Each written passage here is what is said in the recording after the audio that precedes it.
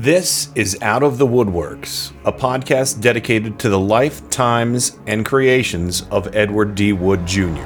I'm your host, Kenny Pick, and on this inaugural edition of Out of the Woodworks, we'll be joined by Joe Blevins from Ed Wood Wednesdays, Rick Tell, writer and musician, who is currently developing a musical film called Dreamer, based on the life of Ed Wood, and Bob Blackburn, owner-operator of the Ed Wood Facebook page, curator of short fiction by Ed Wood, and someone who has a deep personal connection to the legacy of Ed Wood, which you'll learn about in this podcast. Here's a story from fact. Now I tell you a tale of the threshold people, so astounding that some of you may faint.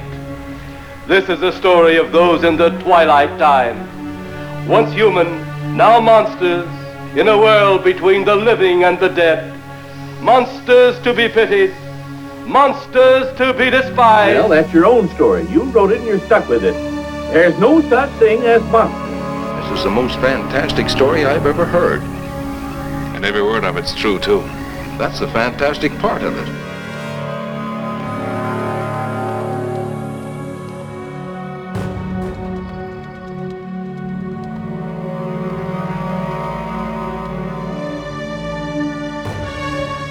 When I set out to do this podcast series, I thought it would be fun to swap stories and ask simple questions about Ed Wood, but as Ed Wood's life was never simple, I never got simple answers, and that's a good thing. The conversations I had in the 3 interviews I conducted were really fantastic, and I hope we can replicate something like this for future installments of Out of the Woodworks. And Out of the Woodworks isn't just a name for Ed Wood's works, it's also a matter of people come out of the woodwork wanting to talk about Edward D. Wood Jr. And everybody has their own special interest in Ed. Because in his 40-year career, not only did he produce some highly underrated, high-quality work, but a lot of it. Most people will remember Ed Wood from the Tim Burton Johnny Depp film from the 90s, or maybe the Golden Turkey Award his film Plan 9 from Outer Space was given, and of course all the wonderful and apocryphal stories that accompany Plan 9. But there's a lot more to Ed Wood that a lot of people don't know. He was a voluminous writer. He made commercials and short films. And after a relatively short run making low-budget horror, sci-fi, and exploitation films, Ed moved on to the adult entertainment industry. Ed's life was not easy. He struggled with alcoholism. And as many people may know from his first feature film, Glen or Glenda, he was an unabashed and an unashamed crossdresser. He was a pioneer on that social issue and many others in his first motion picture. My introduction to Ed Wood came in a very roundabout way. When I was about 18 or 19, I was at a used record store and I picked up a CD that said Plan 9 from Outer Space. It said it was the entire soundtrack for the film. Little did I know it wasn't just music. It was literally all the sound from the film, minus a chase scene, I believe. I was always a big fan of old-time radio, so I found this little artifact of Plan 9 on a CD to be fascinating. I listened to it over and over. I transcribed all of the dialogue on lined notebook paper in my bedroom one night. I had to find this movie, and it took me forever to track it down. It wasn't until I went to Colorado Springs for a summer to visit my sister that I found the film in a Colorado Springs video rental store. I tried to buy the copy, but they wouldn't sell it to me. But I finally got to see it, and I was amazed. The movie was fantastic. Yeah, I get it where everybody sees all the faults in the film, but to me, it made it all the more charming, and it made me love Ed Wood and his work even more. From here, I kept trying to track down a copy of it. This is when it was just VHS tapes in the early 90s. And I would get copies of Rhino Records catalogs where they sold movies, and I'd find some there, and then find Film Facts magazines, and order from Something Weird Video or Sinister Cinema. So I was able to track down a handful of Ed Wood movies gradually. Slowly but surely, I got them on VHS. And then one day, I was living in Kent, Ohio, and on campus they had a screening of Johnny Depp and Tim Burton's Ed Wood film. And I went to see that movie. I fell in love all over again, and was even more thrilled to try and find out everything I could about Ed Wood. I bought Rudolph Gray's Nightmare of Ecstasy, which you'll hear mentioned throughout the course of this program, because just about every big Ed Wood devotee has read that book. I think I have 3 copies of it. After I had seen the Tim Burton film and read Nightmare of Ecstasy, I actually ended up writing a screenplay, much in the spirit of Plan 9 from Outer Space, Night of the Ghouls, Bride of the Monster. It was called Mr. Magico and Dr. Cosmotron Conquer the World and Beyond, but that script is a story for another day. In the late 90s, I got involved in small press publishing of comic books I was working on with some friends. And we never really made a go of it, never made any money, but I made some interesting connections. And one year at the Pittsburgh Comic Con, I met a fella named Conrad Brooks. I was thrilled to meet Conrad Brooks because he was one of Ed Wood's regulars. He'd been in Glenn or Glenda, Jailbait, Plan 9 from Outer Space, and I think maybe a couple others. I developed a friendship with Conrad, and I actually talked to him about possibly trying to produce the movie script I wrote, and talked to each other at length on the phone for the better part of 2 years. This was back in the early 2000s. Conrad and I, unfortunately, never recorded any of the interviews we had, and I gradually lost touch with him. And unfortunately, he passed away in December of 2017, so all I have is memories of talking to him about working with Ed Wood and his own projects and just everyday life.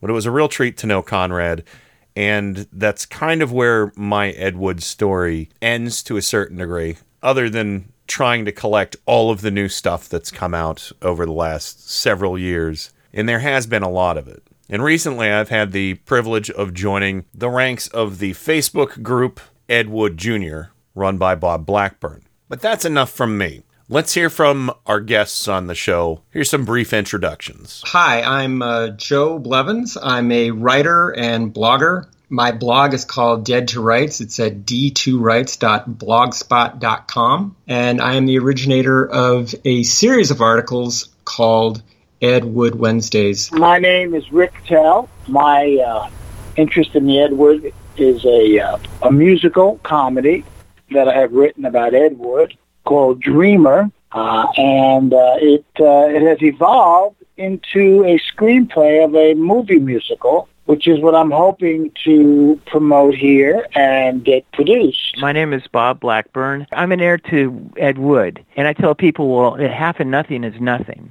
You know, Plan 4.5 from Outer Space. So there's a little bit of a tease for everybody, especially for Bob at the end there. The way I've cut up the interviews is, for the most part, you'll be hearing from Joe Blevins, Rick Tell, and then Bob Blackburn, in that order, on a variety of different subjects. The first question I had for all 3 of them was what their connection was to Ed Wood. And here they elaborate a little bit more on their introductions. Okay, Joe, tell the folks a little bit more about Ed Wood Wednesdays. Ed Wood Wednesdays seeks to explore Ed Wood's life and career through his films and, to an extent, through his books and magazine articles and things like that. Well, there are occasional articles about people that he worked with. I did one about Tor Johnson and Vampira, and I did one about Criswell. And I started that series on my blog at I think around 2013. Yeah, July 2013. Oh my gosh, we're coming up on the 5th anniversary of this thing.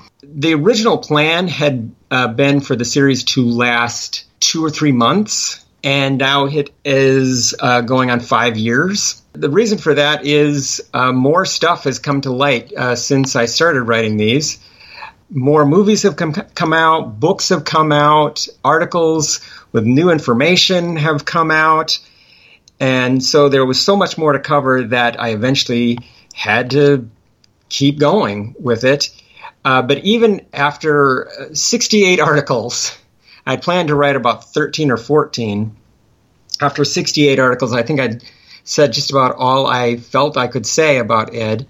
And since then, that was October 2015 was when Greg Ziower, who writes the column now for my blog, started, and it's still going, and it comes out every Wednesday. Normally, I try and post right after midnight on Wednesday, but sometimes if Greg gets the copy to me a little late, sometimes it's posted, in the middle of the day or end of the day, but usually come hell or high water, I try to get something out there about Ed Wood. All right, Rick do tell about your musical, Dreamer. Dreamer, a musical comedy that I have written about Ed Wood has evolved into a screenplay of a movie musical. You know, it's been a really interesting trail developing it, and it's been a long time. The first time I heard about, somebody said to me, you know, what do you think about writing a musical about Ed Wood? It was all the way back in 1993, a year before the movie actually came out. And nothing came of that project, so much does not in the creative world. But it planted a seed in my mind, and about 10 years later, I picked up the idea by myself and decided to write a musical. I've been in the music business as a composer, as a producer since the 70s, really, and in bands in the late 60s. On Atlantic Records, I produced music on RCA, recorded at Electric Lady Studio, Jimi Hendrix Studio, RCA, CBS, Mercury Records. So I'll go back, and music is basically my thing. But I got into the theatrical with the Ed Wood project.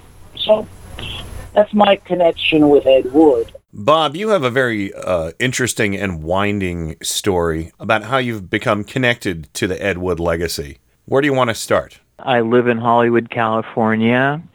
I moved here in 1989 from Seattle to work in radio for a radio station called KISS FM, and I also worked for a satellite radio network. The building that I moved into, the apartment that I moved into, it's kind of an older building. It was cheap, and there was also this little old lady that used to walk her dog out in front of the building from time to time that I'd say hi to, just kind of a neighbor. Fast forward a few years, summer 1992, and Johnny Legend and Eric Caden of Hollywood Book and Poster were having a movie screening. They rented out a theater at the far end of Hollywood Boulevard to do these like 42nd Street cult movie film weekends for this one summer.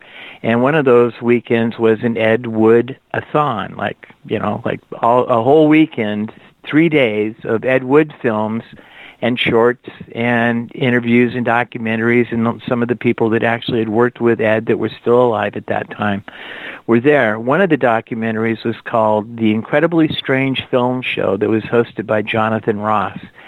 And it was a search for Ed Wood kind of a thing. And they interviewed people like Paul Marco, and they also interviewed this woman, Kathy Wood, who was described as Ed Wood's widow in what I was seeing on the screen. And I was sitting next to a friend of mine, and her and her boyfriend, and I turned to them and I said, I think that lady lives in my building. And sure enough, I went home that evening, looked at the mailbox. I knew what apartment she lived in, and it said K. Wood. A couple weeks later, I bumped into this woman in the hallway, said hi. Then I mentioned something about this Ed Wood-a-thon, and I asked her bluntly if she was Kathy Wood, Ed Wood's widow. Turned out she was. Flash forward, I found out that there was going to be a film made about her husband, starring Johnny Depp, featuring with Tim Burton and everything. And I helped. I told Kathy. I went down to her apartment, knocked on her door. She was very protective and very, very closed. She'd been burned many times in her lifetime, as I found out later, as our friendship developed. But I helped her get an entertainment lawyer back in 1992-93 to deal with the film company, with the Disney people, and he also helped her with other legal things that came up. And she and I just became friends, and would take her grocery shopping. We'd go see movies together. I don't have any family or close friends here in Los Angeles. She was a neighbor, so after work I'd come down and hang out at her apartment, and she'd tell me stories about Ed and stuff, and eventually she passed away in 2006, and I'm one of her two heirs. So, in effect, I'm one of the heirs of Ed Wood, which cracks me up no end. Wow, so much fascinating information from everybody in the first half of that question. Although the second half, there's even more revelations about all three of the gentlemen I had on the show. Once again, we reset the roundtable with Joe Blevins. I got a question for you about Ed Wood Wednesdays. Do you Sure. think you would ever pursue possibly turning this into a book? I've been asked that several times, and I always tell people the same thing. I said, people ask me, you should write a book about Ed, and I always tell them I have. I just released it one chapter at a time for free. So nice. That's how I feel. One thing that's vanished from the series entirely was the way I had it structured at the beginning was chronological. Mm-hmm. What happened was, over the years, I had amassed a number of Ed Wood movies on DVD, and the original plan was to shuffle them into basically chronological order and then go through those films in order, and hopefully through that it becomes sort of a ersatz or quasi-biography of Ed, because I'm talking about his life and his career as they're reflected in these different movies. And originally the plan was to go from 1948 to 1978. Basically, that's a 30-year career of making or trying to make movies. So ultimately, we had to kind of abandon that structure because, more movies came out from like the middle of his career and things like that. And so that structure lasted for the first 28 articles. I see that Hot Ice was the 28th article in the series, and that was the last movie that he worked on in 1978. But then it's just kind of, been random stuff ever since then. And so, yeah, there's no plans for a book. But eventually, though, this is something, I don't think I'm capable of doing, but I think somebody will have to do, is to do a full-on prose biography of Ed.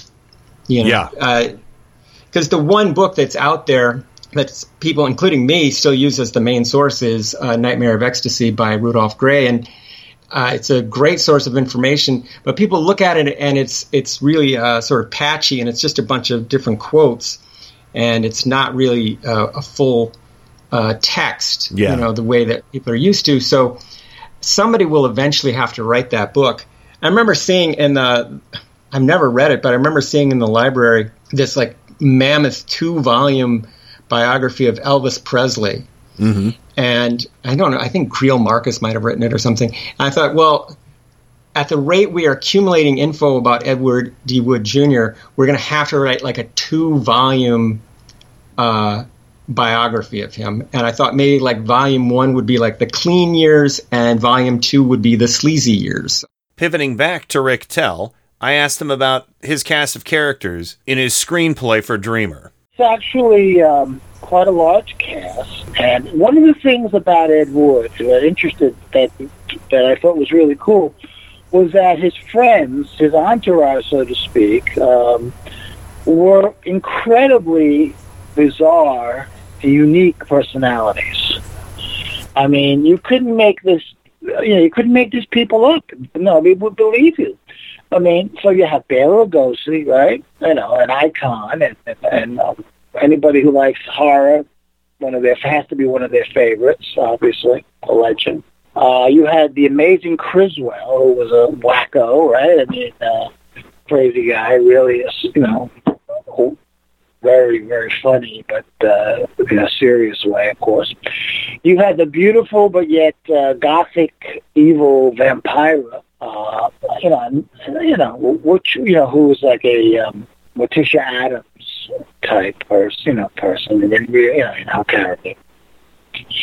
And then you had some others, some other people, along the way. Others, Paul Marco, a friend of his. I mean, all these people were real people, but each one of them was such a personality. I mean, and of course, how can you forget Tor Johnson? Johnson, was a 400-pound or whatever he was, a wrestler with the bald head that everybody puts the mask on for Halloween, and these are all real people, and they were all his friends, and they were in his movies in different times, and so really, all these characters are in the musical, all of them, that I mentioned. After the unfortunate loss of Kathy Wood, her friend Bob Blackburn details his next steps in preserving the legacy of Edward D. Wood Jr. After Kathy passed away, I really started getting more into Ed and Ed Wood and his life and career and all of that. I wished I would have asked her more questions while she was still alive, but I didn't. But I started a Facebook group. There were a couple of Yahoo groups devoted to Ed, which I kind of got onto to find out more about what was going on in the world of Ed, like people releasing things or whatever. In fact, that's how I met Rick Tell, who has a musical about Ed that he's been working on. But I eventually started a Facebook group for Ed Wood aficionados and fans. It's kind of a closed group, so I don't get a bunch of looky-loos and people spammers and stuff in there. There's filmmakers, there's wannabe filmmakers, there's fans, there's writers. A lot of people that have an affinity for Ed are in this group, and I'm really glad that I started it. And it's grown slowly but surely over the last couple of years, and I'm very happy that I'm getting a chance to talk about it now. So maybe there'll be a link somewhere, and we can get you into it too. I also started collecting some of the magazines, the adult magazines that Ed wrote short fiction for back in the early 1970s. I actually have a copy of his resume that a friend of mine gave to me, and Ed listed 3 years worth of his short stories and articles that he wrote for Bernie Bloom publications, mainly Pendulum Press, Calga Press. And so I started collecting those off of eBay, buying them anywhere from like $10 to I think $80 or $90 is probably the most I ever paid for an individual magazine. And back about 3 years ago, OR Press, I'm not sure how they pronounce it, actually released a volume of 33 of Ed's short stories called Blood Splatters Quickly, which was the title of one of his stories, and I wrote a foreword for the book. I've collected more. I found another publisher, actually, and we're hoping to get another book of Ed's short fiction published here sometime around his birthday, 2018. The book is called Angora Fever, the short fiction of Edward D. Wood Jr., and it'll be another 33 or 4 short stories. And we're also, the same publisher has a adult arm of their publishing company, and Bear Manor is the name of the publisher, but they also do something called Bear Manor Bear, B-A-R-E, where they do more adult-themed books. And I have a collection of some of Ed's stories are a little bit too raunchy for just regular publication, for like a G-rated or even a PG or whatever rated format. So these stories are going to be released on the other imprint, and the book is going to be called Insatiable, the XXX stories of Ed Wood. At the beginning of this podcast, I explained how I discovered Ed Wood. So naturally, I wanted to find out how everybody else discovered his work. First, we hear from Joe Blevins. My story might be different from most in the fact that I was reading about Ed's movies long before I ever saw any of them. Now, I was growing up in the 1980s in Flushing, Michigan, which is a suburb of Flint. Back then, there wasn't obviously any internet. I don't think we had cable. There might have been a video store or two in town.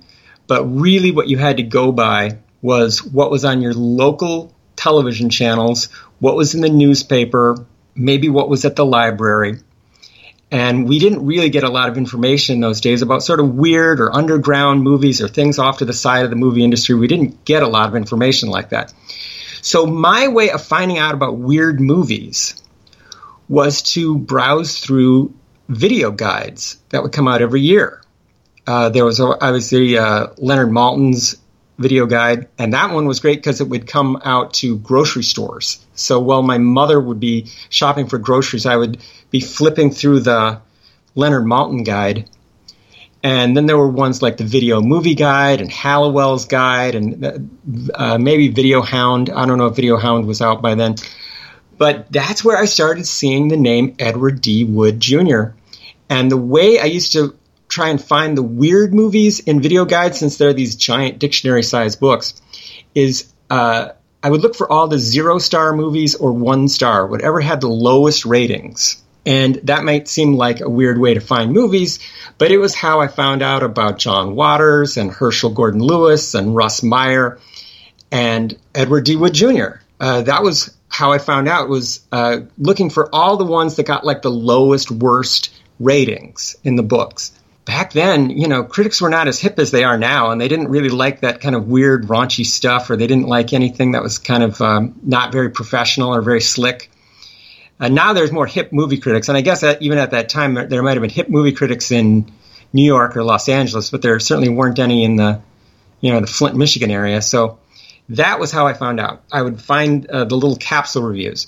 But then in high school, this was in the 90s by this time, two pretty good things happened for me. One, I found two amazing books at a bookstore, local bookstore. One was Cult Movies by Danny Perry, and the other was Midnight Movies by Jonathan Rosenbaum and Jay Hoberman. And this was like the mother lode. This was listing all the really bizarre, strange movies that I knew must have been out there in the world. Because as a kid, I always knew that there was this world of weird movies that must be out there somewhere.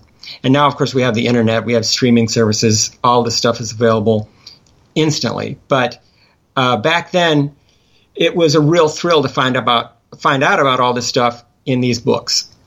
In the first Cult Movies books, there is a kind of like a 3 or 4 page essay about Plan 9 from Outer Space. In Midnight Movies, there's a section where they're talking about Glen or Glenda. And so from these, I got really obsessed with Ed Wood and his movies and wondering what his movies could possibly be like. So now we're talking about like 5 or 6 years into it, and I'd still not seen any of his movies. But the other amazing thing that happened in 1992, there was, for no earthly reason at all, an Ed Wood movie marathon in Flint, Michigan. And this was 2 years before the Tim Burton film came out, so nobody knew who he was. And why one of the local colleges would put on an Ed Wood movie marathon is still to this day beyond me. But I'm glad they did, because I finally got to see his movies. And the thing that made me, I guess, a fan to the point where, almost 30 years later, I'm still writing about Ed, is that the movies not only lived up to my expectations, but exceeded them. Here's Rick Tell with his journey of Ed Wood discovery. As a kid, back in the late 60s, early 70s, I saw some of the movies. I saw Plan 9 from Outer Space and Bride of the Monster on television. I think it was on Chiller Theater. I was in New York, grew up in New York City. And so, that was on. I was always into horror pictures. I used to love, even as a little kid, used to love a character named Zachary. Zachary here. I didn't introduce myself. Zachary here in the Old Castle. I'm a great collector of the most dreadful of the old films. Very much like Vampira. Only Vampire was in the West Coast, and Zachary was on the East Coast, and I think also in Philadelphia. But obviously, I saw him when he had a New York show. But anyway, so I always loved monster movies. Used to make the monster models, that you would buy and you would paint them and put them together. So we were really always a big fan of monsters. And so those two movies, were in the rotation, I guess, for Chiller Theater, Plan 9 from Outer Space, and Bride of the Monster. So that's how I first got, exposed to Ed Wood's work. But I didn't really know who Ed Wood was. And it wasn't until 1993 that, some other people wanted to do made an attempt to do a musical about Ed Wood, and they asked me to write some music for it. And in order to write the music, I learned a lot about Ed Wood. Eventually, I bought the book, 10 years later when I wanted to do it myself, Nightmare Ecstasy, which is kind of like the Ed Wood Bible. So much information about Ed Wood in that book by Rudy Gray. In fact, the Ed Wood movie, was based on information from that book too. So that's how I got involved, and learned about Ed Wood.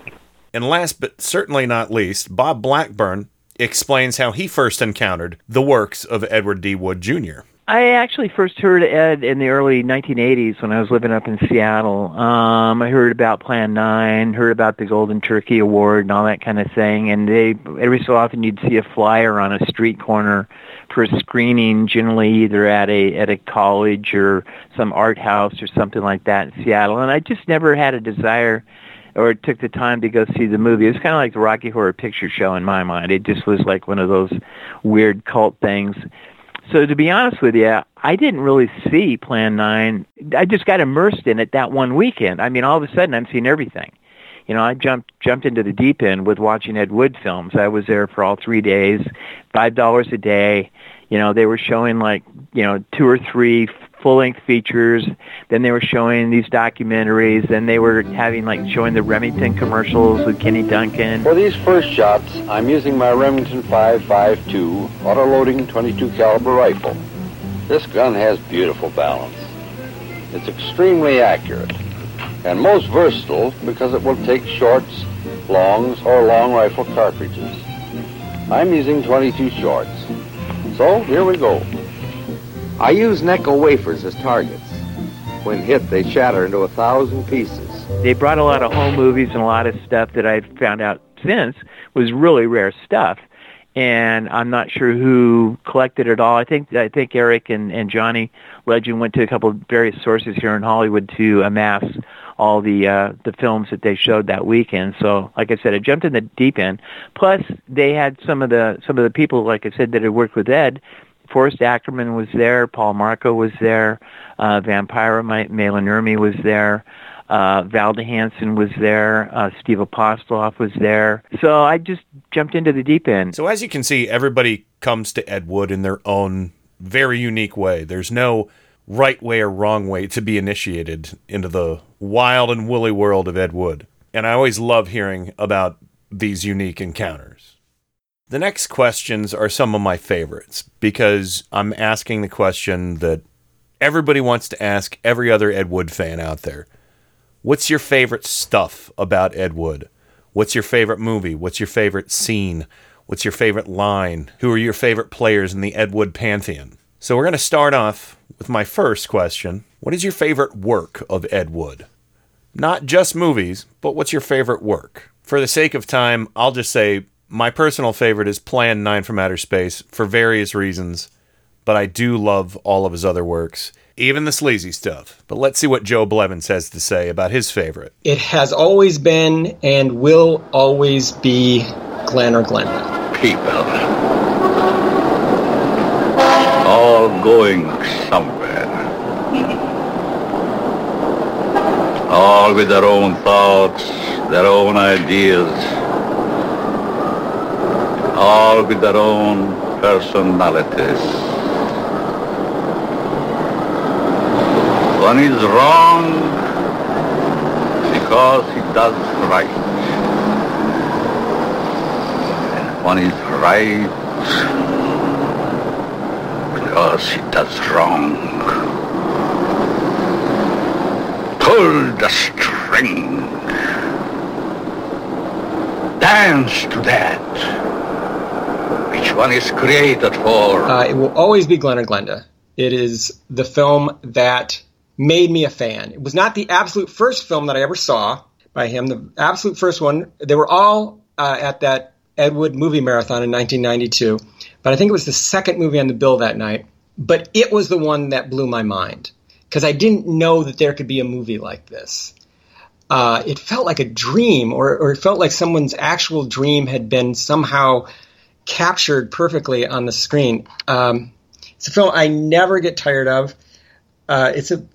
Even though I've seen it now, it's got to be the one I've seen the most. It's got to be upwards of 100 times seeing it, but it's only like an hour long, so it doesn't take up much of your time. It's my absolute favorite of the films, and this is something that strikes me as weird with Ed Wood fans. Some don't actually like Glen or Glenda, and they will say they prefer Bride of the Monster or Plan 9 from Outer Space. And one of the reasons that they give for that is that those movies are more like quote-unquote real movies, or they're more like normal sort of mainstream movies. They're the ones that come closest to being sort of like coherent, normal movies that you'd see, like, more experienced or higher budget filmmakers making. The ones that are most palatable to everybody. But to me, that's not a good way to judge the movies, because, if what you want is like a competent, normal science fiction or horror film, there's lots of directors who can run rings around Ed, and judging him by like his most normal or most mainstream, most coherent is to me like having a contest to see who can whisper the loudest, you can, or who can, or I saw this one guy on TV, he was trying to set a record for walking the fastest without running, Yeah. And the local sportscaster was trying to take that seriously, but he couldn't do it. He couldn't keep a straight face while watching this footage of this guy trying to walk as fast as he could without actually running. Because if you're trying to go fast, just run. Yeah. But the rules say he has to, walk without running.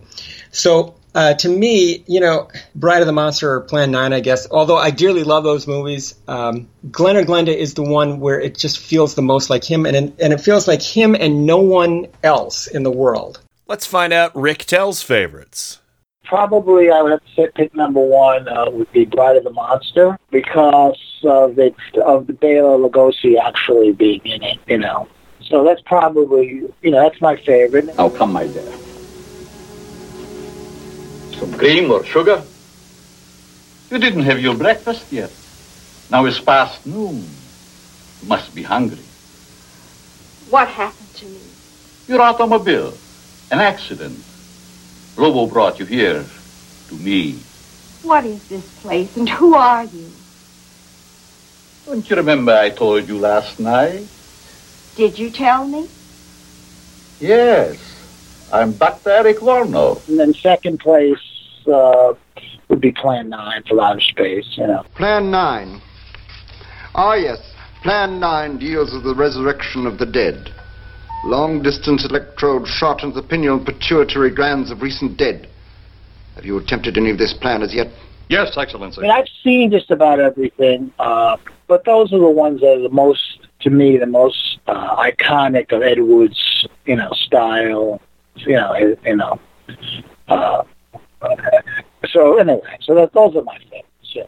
Bob Blackburn definitely has the most unique picks on this list of favorite Ed Wood works, and for very good reason. That's a tough one for a lot of different reasons. I mean, he was so prolific in all these different areas besides, the films. I mean, you have to consider his novels and his short stories and short fiction, and I've read a lot of his short fiction, probably a lot more than the average Ed fan or reader at this point in time, only because I've been collecting. I have over, how many do I have? About 100 of Ed's short stories, not to mention the articles. But I'm partial. One of the things that Kathy had that she showed me as she trusted me, this is probably 3 or 4 years into our friendship, she went into her hall closet one day and brought out this old suitcase, and she opened it up and she pulled out a couple of things. One of them was a manuscript for a book, Hollywood Rat Race, and she let me take it to my apartment and read it. And that was just, for her to trust me, that was great. There also was a script for a film called I Woke Up Early the Day I Died, and we eventually got that made into a movie, even though it hasn't come out.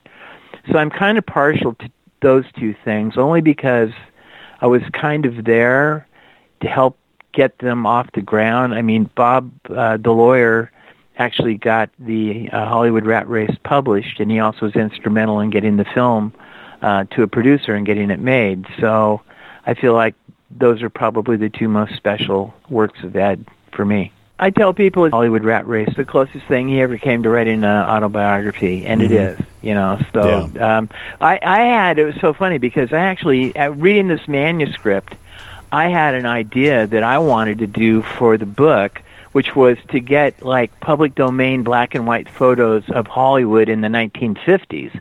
So when he's talking about a place or people or a feel or something, like the bus station in Hollywood in 1949, 50, whatever, that there's, on that chapter leading into it, there's a black and white photo. So I always wanted to do something that was more pictorial with that manuscript, but obviously that didn't happen. I don't, whatever. There's one very important trait to every one of Ed Wood's films, and that is that they are highly quotable. So here, I wanted to get some insight on what favorite quotes might be from my guests, including Joe Blevins, starting off with some of his favorite moments from Glenn or Glenda. One of my favorite scenes in the movie is when Glenn is distraught and he goes to see his friend, played by a guy named Charlie Crafts, I think is the guy's name.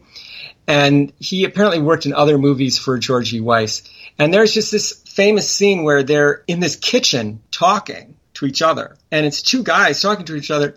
But what's strange about it is that it looks like a scene from like a 1950s soap opera.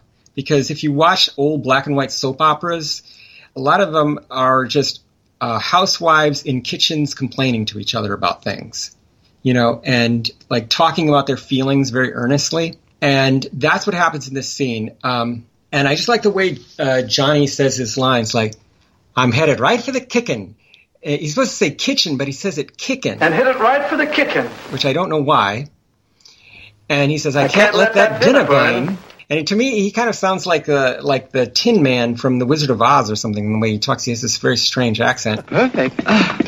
Bang on my chest if you think I'm perfect. And the reason why the scene is so famous is that it's the one that eventually leads to one of the most famous monologues in any Ed Wood movie, which is, my mind's in a muddle.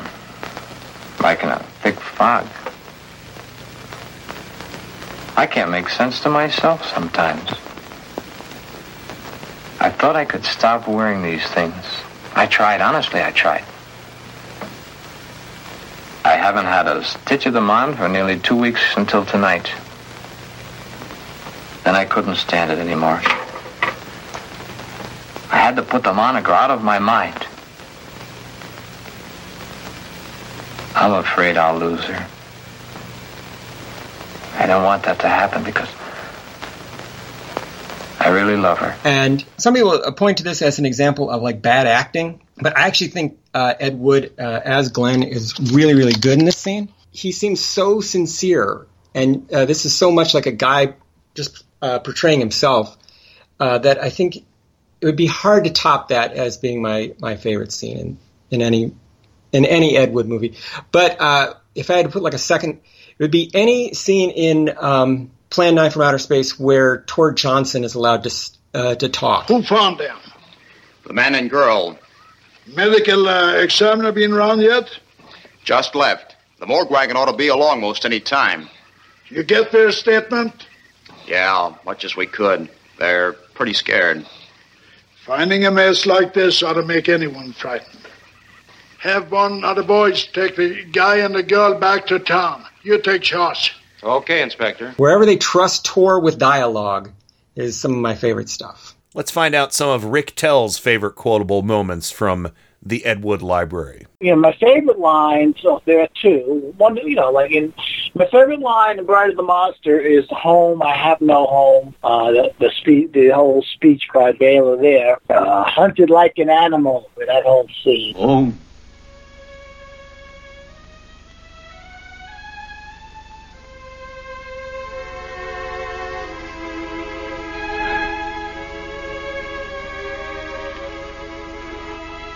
I have no home.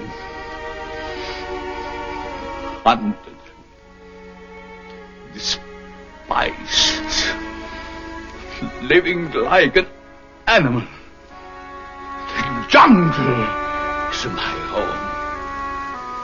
That I will show the world that I can be its master. I will perfect my own race of people.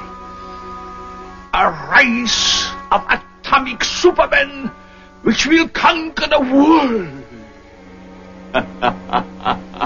And Baylor would like that, from what I have read. He loved that speech, too. And it was real Baylor. It was one of the last things that he ever did that was truly in his style on film. That was wasn't. I think he did a movie or two after Bride of the Monster, but nothing to brag about. Pretty silly stuff. And then, of course, these stupider. You see, your stupid minds, stupid. That was Dudley Manlove's line. I always think that's pretty funny. So I love that one too. So anyway, those are my favorite lines from Ed Wood movies. Ah, yes, the classic Stupid Minds. You're stupid. A classic from Plan 9 from Outer Space. I wonder if Bob Blackburn will agree. I repeat it every time I go driving in Hollywood. It's stupid. You of Earth are stupid. It's just, I can't help it, because people here are stupid, and there you go. I mean, that really is probably my favorite line. I mean, there are so many of them, but that just seems to sum up, everything. I think that's kind of Ed's philosophy, too. Next on the agenda is to find out who everybody's favorite Ed Wood player is. Some tops of mine are Criswell, Bela Lugosi, and Conrad Brooks. But to pick one as a favorite is kind of difficult, but I absolutely respect the answers from all the fine gentlemen on this program, including Joe Blevins. My favorite recurring player or regular, it has to be Criswell. Greetings, my friend. We are all interested in the future, for that is where you and I are going to spend the rest of our lives. And remember, my friend, future events such as these will affect you in the future. It has to be Criswell, because I didn't have any idea who he was when I saw Plan 9 from Outer Space for the first time. And it has fascinated me to find out what kind of a life and a career that he actually did have. The column and the radio show and the books that were bestsellers and the live appearances that he did, and the fact that he was the personal psychic to Mae West and all this stuff. But I didn't know that when I first saw those movies, and it didn't matter. This guy would have been fascinating to me under any circumstances. Just his hair, his tone of voice, that weird sort of kiss curl that he has in the middle of his forehead, just his very flowery way of speaking, and I don't know, just the way he dressed and the way he carries himself on screen. That's why I love the soundtrack to Orgy of the Dead, because it includes all that Criswell narration, and it includes one of my favorite Criswell lines, which is, "Ah, the curiosity of youth, on the road to ruin, may it ever be so adventurous." And, the people that he's talking about are not youthful or adventurous in any way that I could tell, but he sells it with his, he gives that line a lot of conviction. The part of Orgy of the Dead where they're painting Pat Berenger gold, and then they throw gold at her, and he's saying, "Throw gold at her! More gold! More gold! More gold!" Then they're throwing these plastic coins at her.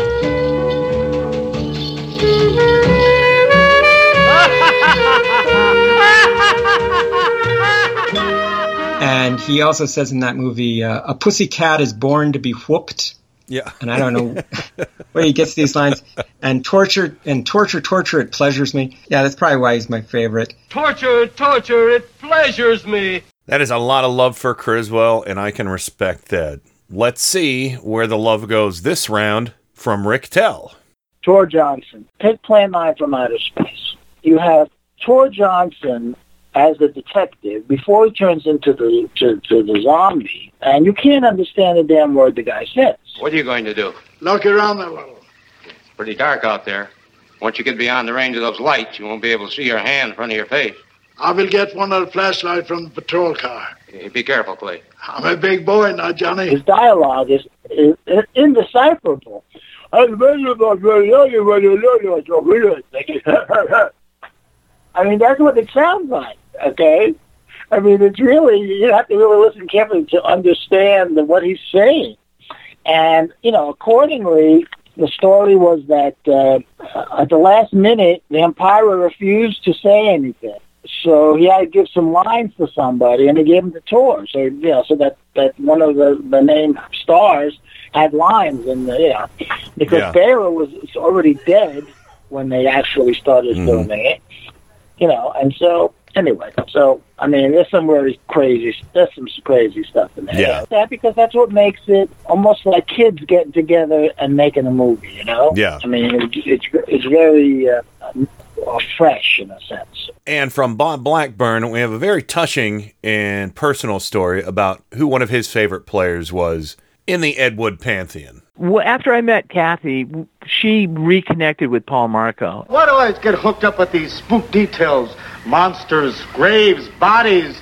Oh, all right. And Paul was always remained a good friend of Ed and Kathy's all through the hard times, as did a couple other people, including David Ward, who kind of came into our circle too. But David never really appeared in any of Ed's early films. He and Ed actually acted as extras in a couple of the Apostoloff movies, like Dropout Wife, and I think like Airline Stewardesses or something like that. They were drinking buddies, and every Friday night they'd watch old westerns on TV until Ed and Kathy'd start fighting. But I like Paul. Paul was a sweet, gentle guy, and he only hit on me a couple of times, which I thought was okay, because he was gay.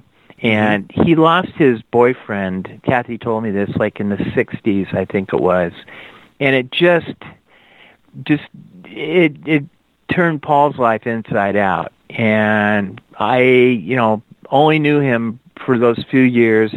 Ironically, he passed away just a few months before Kathy did back in 2006. I went to his wake at the Formosa Cafe here in Hollywood, and that's where I actually met Jason Insalaka, who was Paul's grandnephew, and is the one who bought what we called the trunk, which had a whole trove of Ed's personal memorabilia. Anytime we'd have a birthday party for Kathy, 75th, 76th, whatever it was, Paul was always invited. And I sometimes had little Thanksgiving dinners in my apartment. Paul was always invited. If he didn't have a place to go, we'd go over and pick him up and bring him back over. And he and Kathy'd sit there and tell stories and have fun. So, and he was a sweetheart. I actually sat next to him at a screening of the Ed Wood film. In 1994, they had a cast and crew screening out in West Los Angeles that I got invited to, and Paul was there, so I sat next to him. And it was interesting watching Paul Marco watch himself on screen being played by another actor. Oh, why do I always get hooked up with these spook details? Monsters, graves, bodies. One of the last questions I had for our roundtable was what they thought Ed Wood's contributions were in the long run to pop culture or entertainment or art in general. The easy answer for me is that his boundless creativity and drive to keep producing works, whether he had the money to do them the way he envisioned or not, is true inspiration to me. And I have to believe a lot of other artists, because I've seen an indelible mark in so many different works, whether it's somebody, as big as David Lynch or Tim Burton, or independent artists such as myself or a friend of mine, Chris Yambar, who did a series of paintings based on Ed Wood and characters in his films. So to me, Ed Wood is a muse for the ages. Let's see what everybody else says. Once again, Joe Blevins. He has contributed a lot of indelibly strange moments that could not have been written or conceived by anyone else. Lots of people had what I would say parallel careers to Ed. I keep finding, B filmmakers from the 50s or porno filmmakers from the 70s who had lives or careers vaguely paralleling Ed's, even like similar things like the alcoholism, and similar kind of like ups and downs, and mostly like sort of like the slow decline that marked Ed's last 20 years on Earth, I guess. So there's a lot of guys like Ed, but one thing that I've found is a lot of times their movies are really boring and generic and not that interesting. And what Ed has contributed are all these moments that no one else could have done. When you think about Eros in Plan 9 from Outer Space, delivering that soliloquy about the Solaranite bomb, and how mankind is going to blow up the universe. And imagine, the sun as a giant gas can, and imagine the ray of sun as like a line of gasoline leading to that can. Suddenly you light a match, and then you strike the match, and then the line of gasoline is going to go up to the gas can and make it explode. I don't think any other writer or director could have come up with that. The thing that I discovered in going through his short stories, and I would love to plug a book that Bob Blackburn edited and coordinated called Blood Spatters Quickly, is that Ed had very particular words and phrases that he loved to use over and over again.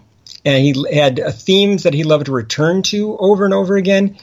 So what I would say about Ed was that a lot of his work was very mercenary. It was mercenary work. It was, he was making genre films for cheap budgets that were intended to turn a quick profit. That was the hope always. And then when he made pornography, outright pornography, obviously you have very mercenary motives there as well. You just want to get that money. If it's like a peep show loop or something, you want whatever. You want the guy's 25 cents or something. But what Ed did was he worked within those genres, and he still managed to put in all of his own fears and fetishes and foibles into the stuff that he wrote, so that a good deal of it feels personal rather than just being assembly line stuff. That's what I would say Ed Wood has contributed to the world.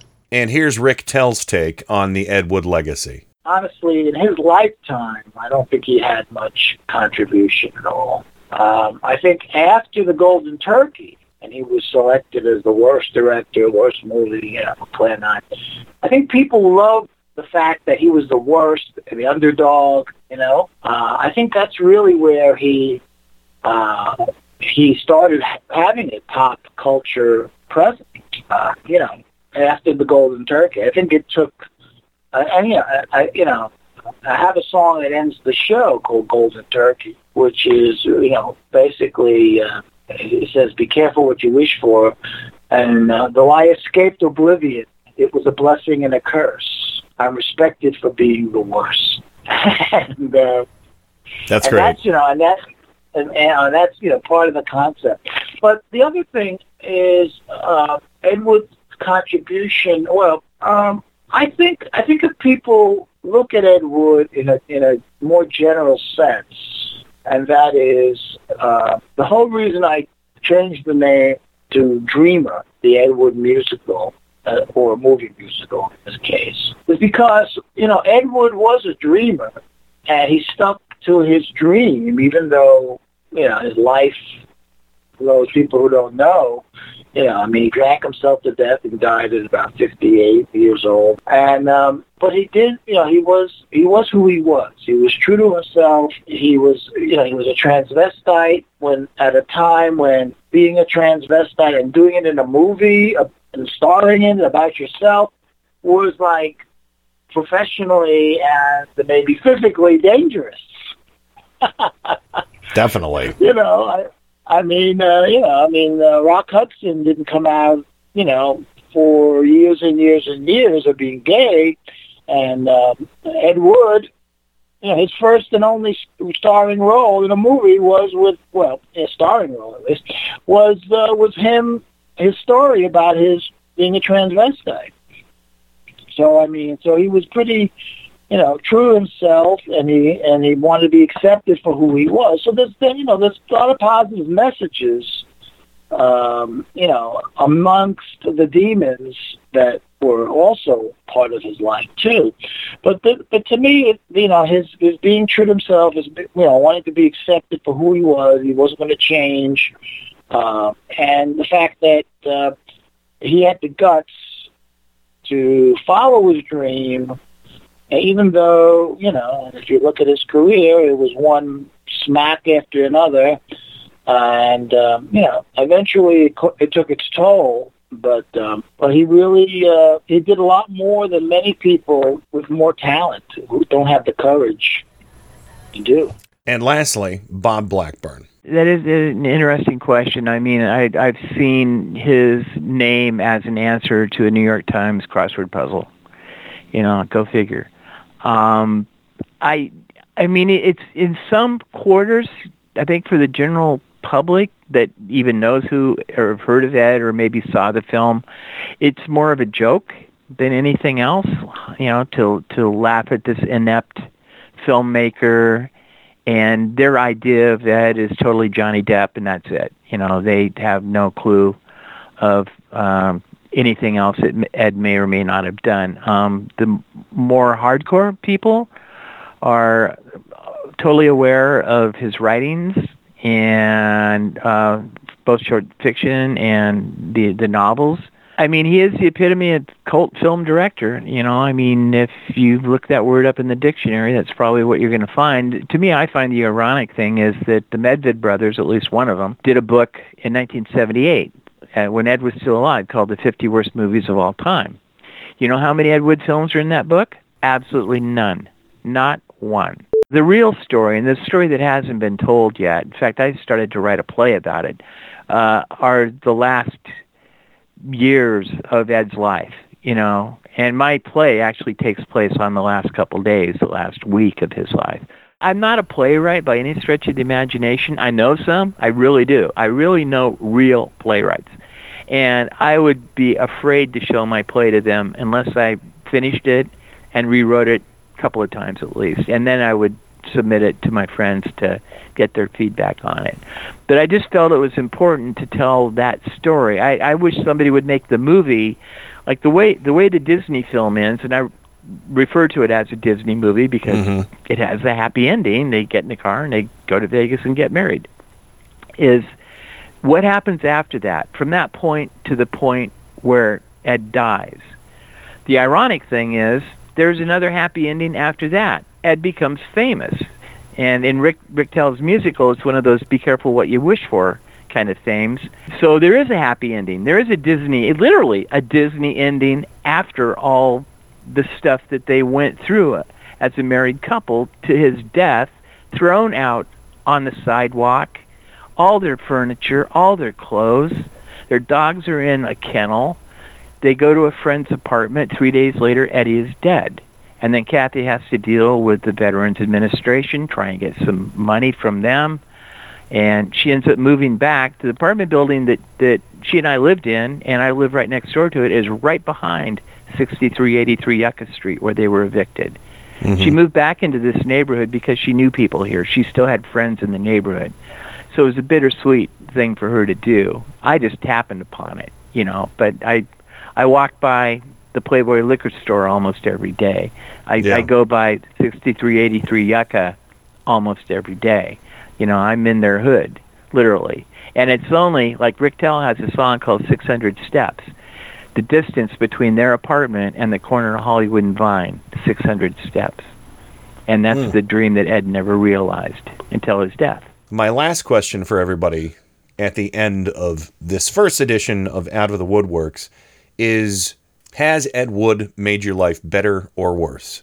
And I can say without a doubt, Ed Wood has made my life better. His art has brought me joy and inspiration, as I mentioned before, and there is an eternal optimism in a lot of his work that I haven't seen from other artists and creators. He did deal with a lot of tragedy, a lot of heartache, a lot of struggles, but there's still so many inspiring moments in his life. I can absolutely say his life made my life better. Let's see what Joe Blevins has to say. Ed Wood has made my life better and worse.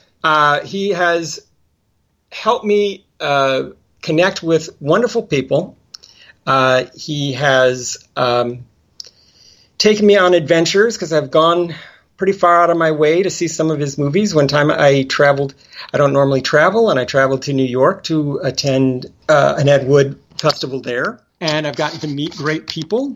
I've gotten to actually talk with some people who worked with Ed or who knew him. And that has been fantastic. He has made my life worse in that Ed Wood Wednesdays does not actually, this will shock you and your listeners, but Ed Wood Wednesdays does not bring in any money. It is not a great money raiser. And buying books and DVDs and Blu-rays and traveling out to New York has cost a lot of money and a lot of time. I think that was the reason why I gave up on writing, the Ed Wood Wednesdays articles a couple of years ago and turned it over to Greg, was that writing those articles took forever. And I remember sitting at my computer for hours and hours and hours trying to, pack in every last bit of information I could about these movies. And one I remember very specifically was writing a hugely long, and I hope people read it, please do, review of The Young Marrieds, which is still to this day the last feature film written and directed by Ed Wood that has been discovered is The Young Marrieds. But I remember writing that on New Year's Eve, and I was just trying to get it done with. But it's this hugely long, detailed article.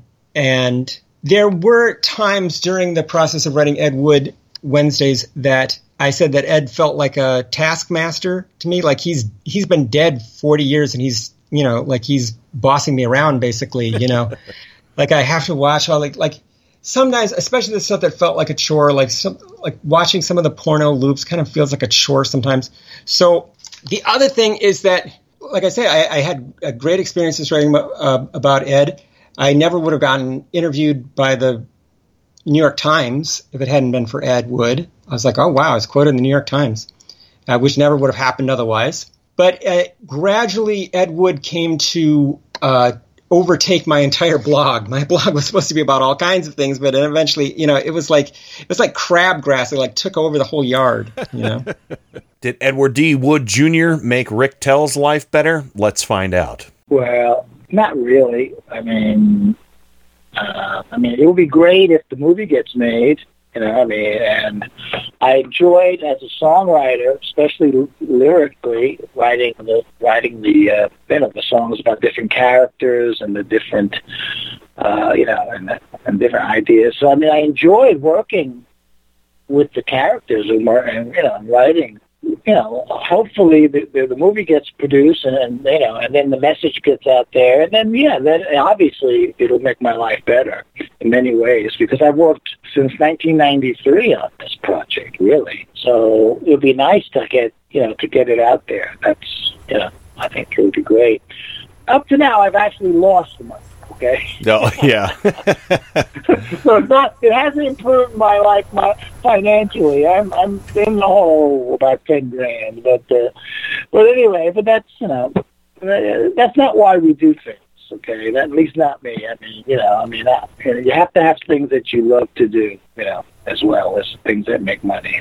And let's see if Ed Wood has made Bob Blackburn's life better. Well, yes, in so many different ways. When I moved to Hollywood in 1989, you could have told me two things. One, that I would have worked in theater as a sound designer and won 2 major awards. I would have just shook my head and said, no way, Jose.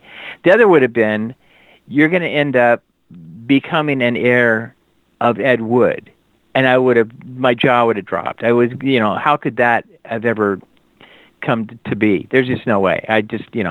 But it did. And here I am, and here we are talking about it. And so, yes, even though I never met Ed, I can't say I feel like I know him. I feel like a little bit through Kathy I know him. Obviously, I knew her fairly well, I think.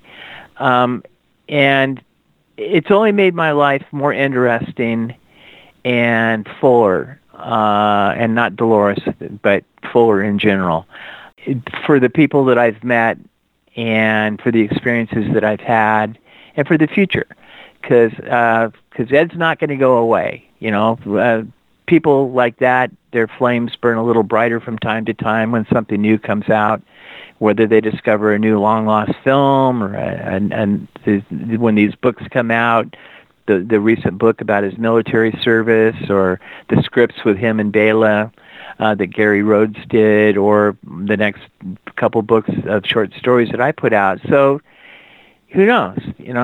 I look forward to the future of Ed Wood, because I don't want to quote Criswell here, but it sure's on the tip of my tongue. I was waiting for it. I had myself muted, and I was like, "Is he going to do it? Is he going to do it?" No, I'll let you do it. You can play the clip for me, okay? Yeah, I'm sure you will. It'll probably be used and abused all throughout this series. Greetings, my friend. We are all interested in the future, for that is where you and I are going to spend the rest of our lives, whether we want to or not. And remember, my friend, these future events will affect you. The future is in your hands. So let us remember the past, honor the present, and be amused at the future. Okay, I had a little fun there. That actually wasn't the beginning of Plan 9 from Outer Space, but that was the opening to Criswell's The legendary Criswell predicts your incredible future from 1970, an LP release in 1970, which I happen to have a digital copy of. So there you go. I think that should be under fair use. Let's keep our fingers crossed. And lastly, we're going to get to some final thoughts here from our roundtable. So here once more is Joe Blevins. Sometimes people say they can't find Ed Wood Wednesdays or whatever. Just Google the phrase Ed Wood Wednesdays. Ed Wood Wednesdays will come up. And it should take you right to the, just doing a Google search will take you right to that index page that I made. But if you wind up on my main page, which is d2writes.blogspot.com, look for the logo up top. It's the one with the yellow blonde lady and the newspapers behind her. Underneath there are tabs that have different subjects on them.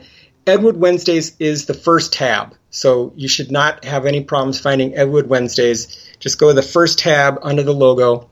But while you're at my site, look off to your right. There is a sidebar that tells you other stuff that's not related to Ed Wood that I've also done. So people only ever ask me about Ed Wood. So he's part of my life, but he's not my whole life. And so I've done other things. I really have. So I think, I don't know, this is maybe the third or fourth podcast I've ever done. And I think they've all been about Ed Wood in the last couple of years. So I do other stuff. I have other interests too. I hate to break up the order of interviewees, but here's a ringing endorsement from Bob Blackburn on Ed Wood Wednesdays. Yeah, I know you've seen the Ed Wood Wednesdays that Joe and Greg do, but if you go back there, I post it every so often. It's like the index of all of those Ed Wood Wednesdays going all the way back to when Joe first started this out. Yeah. And it's such a great resource. And when Blood Splatters Quickly came out, I think I'd mentioned this to you before, he actually did a Wednesday for each story, which I thought was way more than he needed to do, but he was so enthused about that he did do that. So I'm hoping maybe something like that will happen when the next volume comes out here in the fall. And here's a parting shot from Rick Tell, once again regarding his screenplay for the musical movie about Ed Wood's life, Dreamer. We're looking for a producer for the movie, and I mean, if anybody out there is interested in producing this movie, and we've got I think a very good script that tells the story. The screenplay tells the story of Bob Blackburn, who was Kathy Wood's neighbor, who wound up helping her get money out of Disney for her rights to the Johnny Depp movie, which they had totally ignored it until he helped to get a lawyer and this and that. So that's part of it. But in the meantime, you have their friendship and develop, and he's helping her. And in the meantime, she's telling him all different stories about Ed. And it's quite interesting. So in flashback, you get the Ed Wood, and in the real time, you get the story, the Kathy Wood story. So it's a story within a story. But, I would, people to check out the SoundCloud, the Facebook page, and I have a new web page, should be done in about 2 months, so in the middle of working on it right now, and that'll have a lot of this stuff on it too. A whole page dedicated to the Ed Wood project with pictures and music and all kinds of stuff. And, people seem to really enjoy the music. And like I said, I've worked really hard on it. And I would like it to get out there. And to close out this inaugural edition of Out of the Woodworks, once again, here's Bob Blackburn. For me, I started a Facebook group. I'm helping put out these books, which I feel I owe it to Ed's fans, people like myself that want to know more. Good on you, Ed Wood. You done good after all.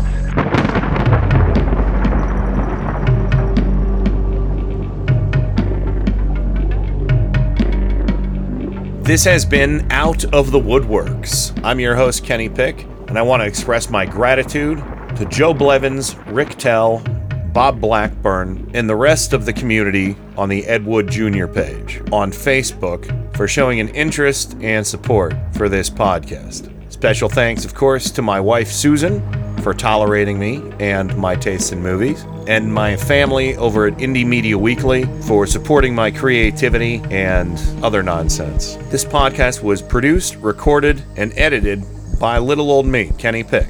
The intro and outro music are legally acquired, royalty-free music, and all movie clips used within fall under fair use. Stay tuned for the next episode of Out of the Woodworks, and until then, long live Edward D. Wood, Jr.